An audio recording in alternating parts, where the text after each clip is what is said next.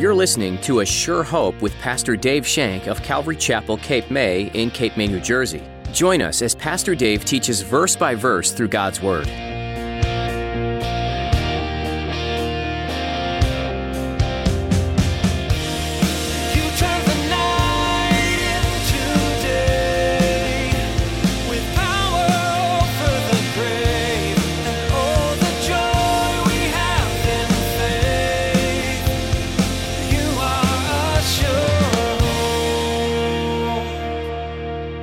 We see people make good starts. Oh, they come out of the blocks flying. They get involved in different goals, and then they go hard in their direction, and then all of a sudden they wake and they're lost.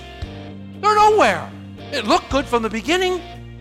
Then all of a sudden you look around, and all this frantic confusion, and all these problems that are going on, you look around, and there's someone who's just sailing along, and they're happy, and they're confident, and they're moving along. You're like, what? That's because they're resting in the Lord, and they're trusting in the Lord. We all have had a job where a new person starts and they come out the gate running hard and fast. They seem like they can't be stopped. Then they seem to lose motivation. New Christians can be the same way. Start with a fire and passion and then fade. As Pastor Dave reminds us, the way to maintain that fire is to rest in the Lord. Now, here's Pastor Dave in the book of Acts chapter 22 as he continues his message, Paul's Apologia, the final straw.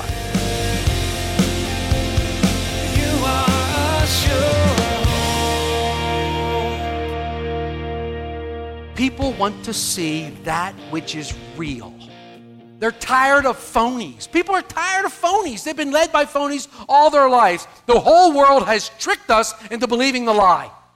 They have tricked us to believing in the lie. You want to know what clothes to wear? Turn on TV, they'll tell you. You know what car to buy? Turn on TV, they'll tell you. You want to know how to smell pretty? Turn on TV, they'll tell you. TV tells us everything we need to know. You want to get the girl or guy of your dreams? Turn on TV, they'll tell you. You want to buy a diamond? Go to Jared's. TV told me. The world has filled our hearts and our minds with garbage, and we're believing the lie. We're believing the lie, and I think I've told this venue before, pardon me if I digress, but eventually we'll be singing Christmas carols. Eventually, down the pike, sooner than you think. But the one thing that bugs me most of all is that crazy Christmas commercial where the girl is outside and the whole family's out there and there's a bow around this little car and she's all happy and she's all glad. And also she turns around and here comes this brand new big old car by, and there's a want in her heart. Well, I want to smack that girl right in the face. But that's what the world tells you. The world says what you have ain't good enough. Who you are aren't good enough. You got to be this person. You got to be that person. We're believing the lie. And we're sucked into it. The world needs to see real. And the world needs to see a real Jesus in us, in you. They need to see that. That draws them. See, Christianity is contagious. It's caught. Christianity is caught. As they see the actions in you, they go, I want that. I want that. I want that. Remember we talked about, I think it was last week, about the guy in the prison camp. We talked about the guy in the prison camp and the way he acted and the way he felt about Christ and the way he treated his aggressors and stuff like that. His own men said, I could love a God like that. That's what they want. They need to see real. But we don't know what's going into their mind, and we want to know desperately. They don't want a phony, watered-down gospel. Oh, everything's going to be okay. Let's all hold hands and sing Kumbaya. Everything's going to be great. They don't need a watered-down gospel. I call that the gospel. It's nothing. They need a true gospel that comes from the Bible. They need the Word of God in their hearts, and they need to know that. And God has called us to show that. God has called us to show that. I digress. As we look at today's scriptures, we see Paul still reviewing what Ananias said to him as we look in verse 16. And now, why are you waiting? Arise and be baptized. Wash away your sins, calling upon the name of the Lord. What a great question. What are you sitting around for, Paul? You've been born again. You've been filled with the Holy Spirit. How do I know Paul was filled with the Holy Spirit? It tells me so in Acts 9:17. Tells me Paul was already filled with the Holy Spirit before he got there. What are you waiting for? What's stopping you from being baptized? Why shouldn't you be baptized?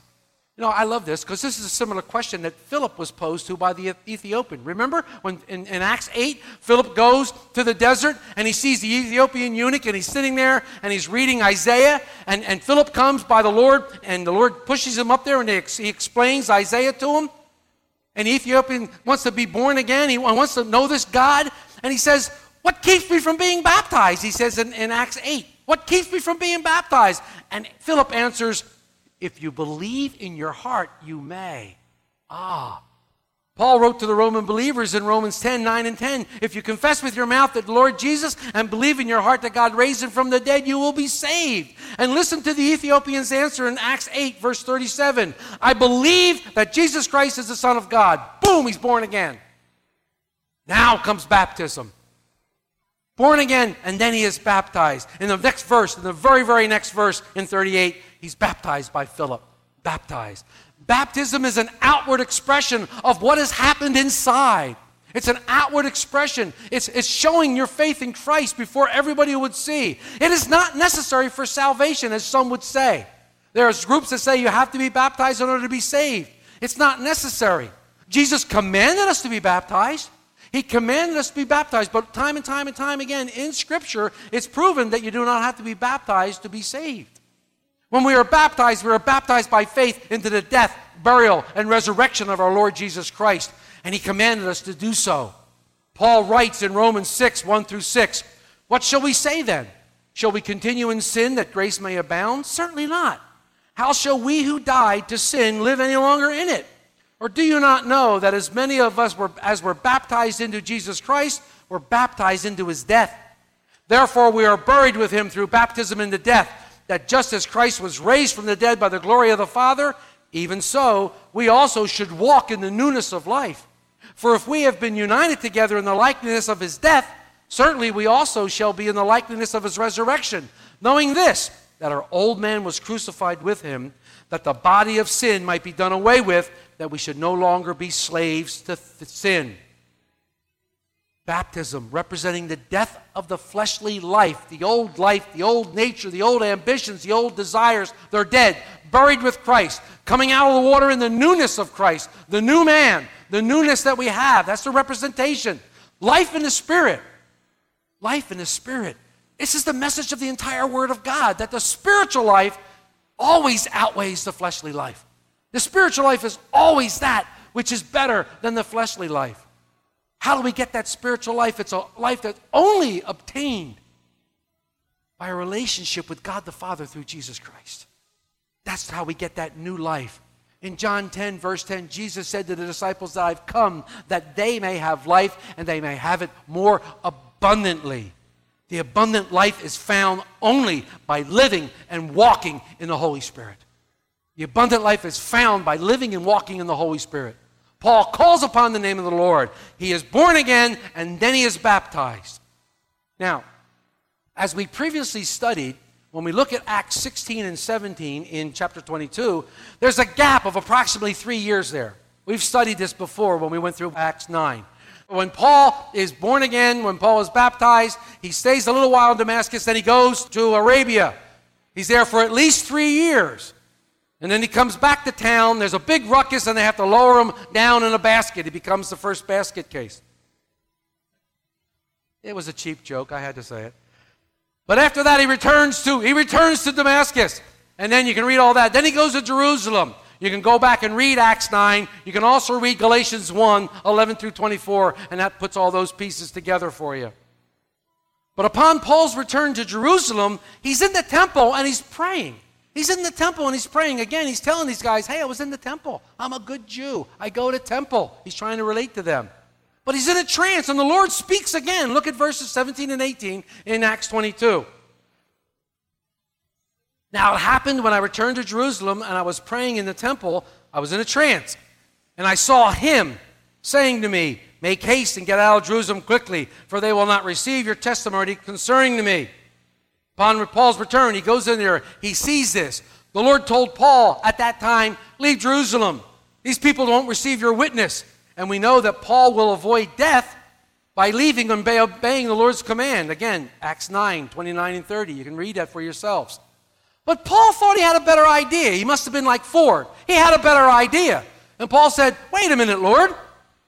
It's almost like he said, not so. Look at verses 19 and 20. So I said, Lord, they know that in every synagogue I imprisoned and beat those who believed on you. And when the blood of your martyr Stephen was shed, I also was standing by consenting to his death, guarding the clothes of those who were killing him. Paul's saying, Lord, I got it all covered. I got it all planned out, Lord. This is the way we're going to do it. Paul thought he could still win people to Christ, so he debated with the Lord. I know you never have debated with the Lord. I know that because you guys are great. I've debated with the Lord many, many times, got the scars and bruises to prove it. I've debated with the Lord, but anytime you would debate with the Lord, it's a really crazy thing to do. But he thought he could do this. He thought Jerusalem would see this new person that he'd become. Many scholars believe that Paul was trying to compensate for Stephen's death. Many scholars believe that Paul was trying to take back some of the damage he did. You know, sometimes we think we have a better plan than the Lord. I mean, after all, we know best for our lives, right? We argue with the Lord. We try to correct him. Now, I don't want to go that way, Lord. This will work. Come on, this will work. I know I want this. This will work. But in Isaiah, he makes it quite clear when he tells Isaiah, for my thoughts are not your thoughts, nor my ways your ways, says the Lord. For as the heavens are higher than the earth, so are my ways higher than your ways, and my thoughts than your thoughts. Isaiah 55, 8 and 9. We learn in that beautiful verse in Proverbs 3, verses 5 and 6. Trust in the Lord with all your heart. Lean not on your own understanding. In all your ways acknowledge him, and he will direct your paths. What's he talking about? Trust in the one, capital letter, who knows the end since the beginning.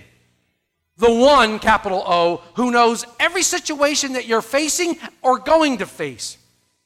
The one who knows every pitfall that you're going to fall in today, tomorrow, and the next day. He says, don't lead on your own understanding. And this is where the Spirit comes in. This is where the Spirit-filled life comes in. Don't lead on your own understanding. When we're trusting in the Lord, we're being led by the Holy Spirit. That inspires great confidence. When I know that I'm walking in the Spirit, I have great confidence in my walk. I know I'm on the right path. Now, let me clarify something right now. The right path may not be the easiest path. The right path may not be the easiest way. Trust me on this. But the right path will always lead to glory and always lead to the glory of God. It'll always lead that way, and I guarantee when you're on the right path, you will have confidence, you will have peace. You will lead to your desire's goal, and it will glorify God. We need direction today. We need direction today. As I said, the Lord is in a situation that's so confusing. Everybody's lost a sense of direction in the world. It's like being out in the middle of the ocean without a navigation system. You don't know where east is, you don't know where west is, you don't know where north is, you don't know where south is. You're just out there drifting aimlessly around, bobbing around, just kind of doing nothing. That's what's happening in the world today. There's no direction. There's no direction at all, but we've been sold a bill of goods. And this bill of goods is nothing but confusion, nothing but hurt. We see people make good starts. Oh, they come out of the blocks flying. They get involved in different goals, and then they go hard in their direction, and then all of a sudden they wake and they're lost. They're nowhere. It looked good from the beginning. And then all of a sudden you look around, and all this frantic confusion, and all these problems that are going on, you look around, and there's someone who's just sailing along, and they're happy, and they're confident, and they're moving along. You're like, what? That's because they're resting in the Lord, and they're trusting in the Lord. It's amazing. You're out in the middle of the water, and this person comes by in this dinghy, and they're whistling a happy tune, and they're moving, and they're cruising at a great speed. Their hand isn't even on the rudder. And they're moving along. And you're like, wait a minute. What's going on? The Lord will direct my path. Great movie with John Wayne, and it said, the Lord is my co-pilot. God is my co-pilot. Well, I'm here to tell you, if God's your co-pilot, you're in the wrong plane. If God is your co-pilot, you're in the wrong plane. God is the pilot. He is the pilot. I am but a passenger. Been my pilot one time. I was the pilot for a while. Crashed and burned. It wasn't pretty. Was not pretty. You know, Paul understood this, and he followed the Lord's command, leaving Jerusalem for greener pastures. And then look at verse 21. Then he said to me, Jesus is speaking to Paul, and Paul's now speaking to this massive group in front of me.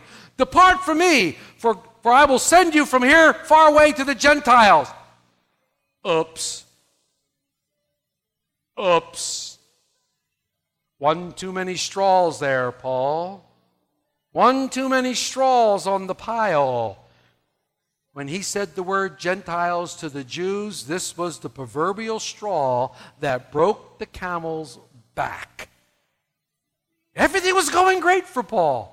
He had them eating right out of the palm of his hand. He was getting ready to really whale them and give them the gospel until he went and said the G word. Gentiles. Yuck. That was all they could stand. They couldn't stand no more. They were done. It was like waving a red flag in front of a bull. They were incensed. They were crazy. They yelled and they listened to him until this word. And then they raised their voices and said, "Away with such a fellow from the earth, for it's not fit to live." How come people are always looking for that one word? Have you ever been witnessing to somebody and you think you're getting somewhere and you think that things are going good and they're listening to you and all of a sudden you say that one word, boom, you're done. I feel that way sometimes. I feel like as a pastor, sometimes people are waiting for me just to say that one word, so they go and bristle and moan and groan. They're just waiting for that one word so they can say, "Gotcha." If I haven't messed up, hang around. I'm let you down sure enough. Paul said the one word. He said the Gentiles. He said Gentiles to these Jewish group. These guys in Jerusalem had all the proof they needed from Paul's own mouth. Gentiles, yuck.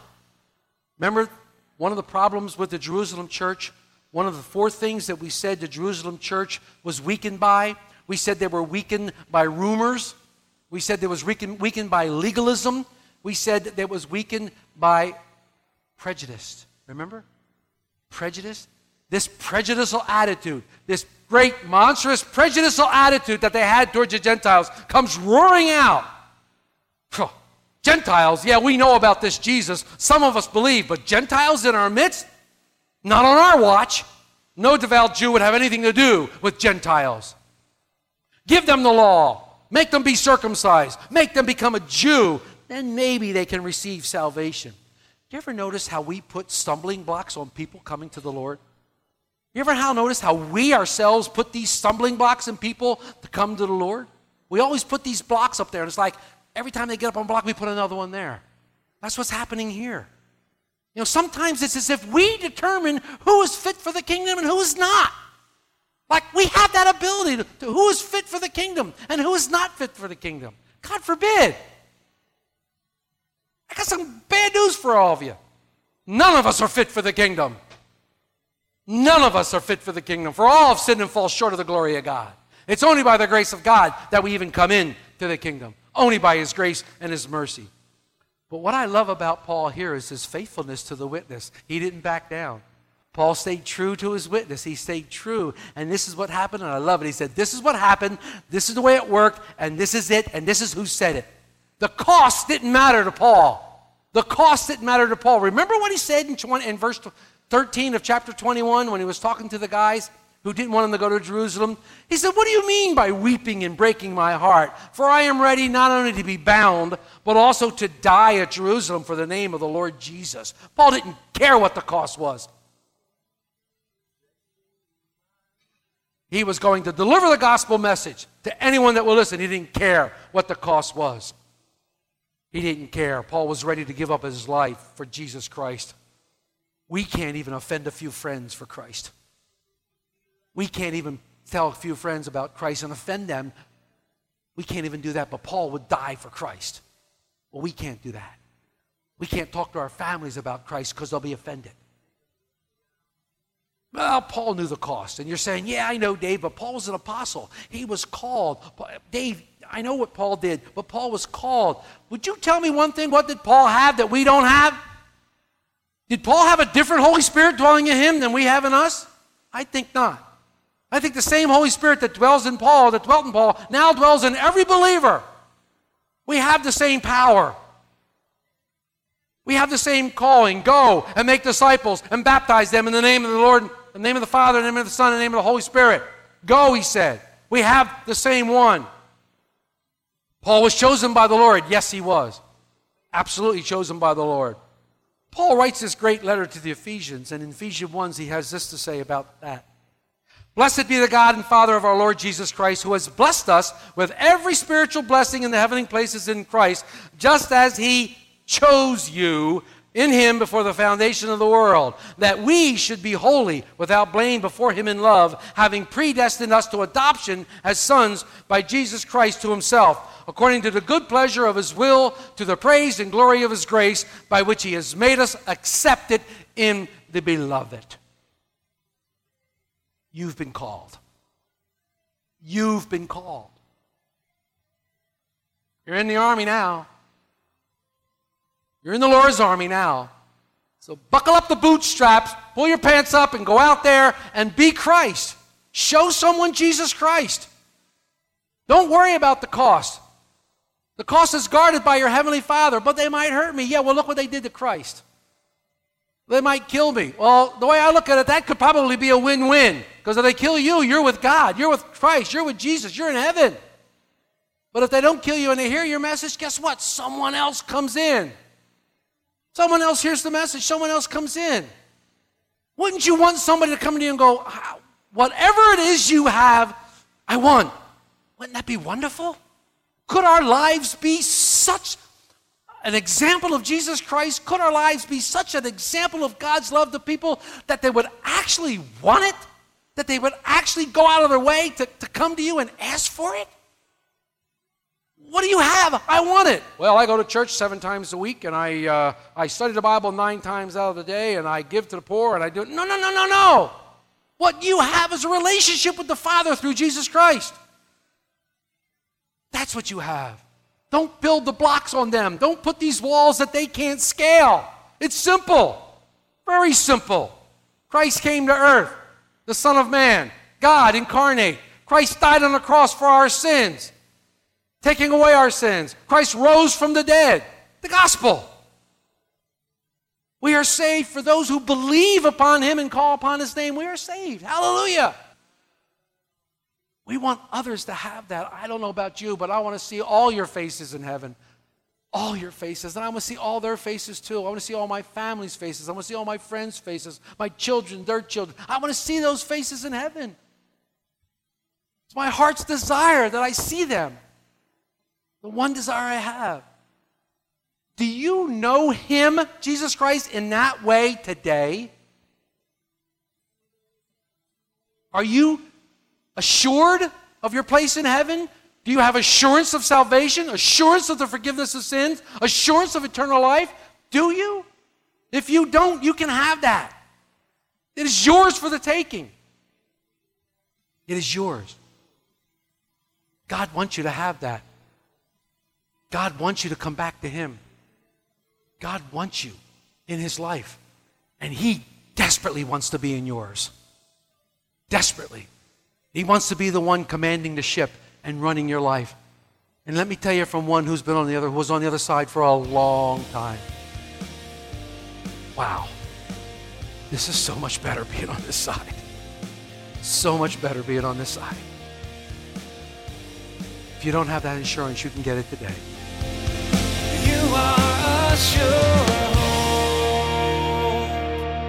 hope. Thank you for joining us here today on A Sure Hope. In this series, Pastor Dave has been teaching through the book of Acts. This book follows the journeys of many disciples, but especially of the Apostle Paul. He took several missionary trips to tell others about Jesus, and he acquired many companions along the way. Wouldn't it be interesting to be a traveling missionary? He met many people who readily accepted the message he was bringing. In other cities, his life was threatened and he was pushed out, as people didn't want to hear about the way. But being a Christian isn't meant to just be an easy road. As Paul's life displayed, you go into it knowing that there will be obstacles that you face. Is it worth it, you might ask? Of course it is. The prize that you'll be rewarded is far more precious than the things of this world. Staying true to Jesus, who gave up everything for you, is the best way you can live your life for him. We're so glad we got to spend time with you today. A Sure Hope is a ministry out of Calvary Chapel, Cape May, in Cape May, New Jersey. If you're in the area, we'd love to see you on Sunday mornings. Check out ASureHopeRadio.com for service times and directions. Once again, that's ASureHopeRadio.com. And don't worry if you can't make it in person. On the website, you'll notice links to our live stream via Facebook and YouTube. All of these can be accessed through ASureHopeRadio.com. Don't forget to come back next time as Pastor Dave continues to go through the book of Acts again, right here on A Sure Hope.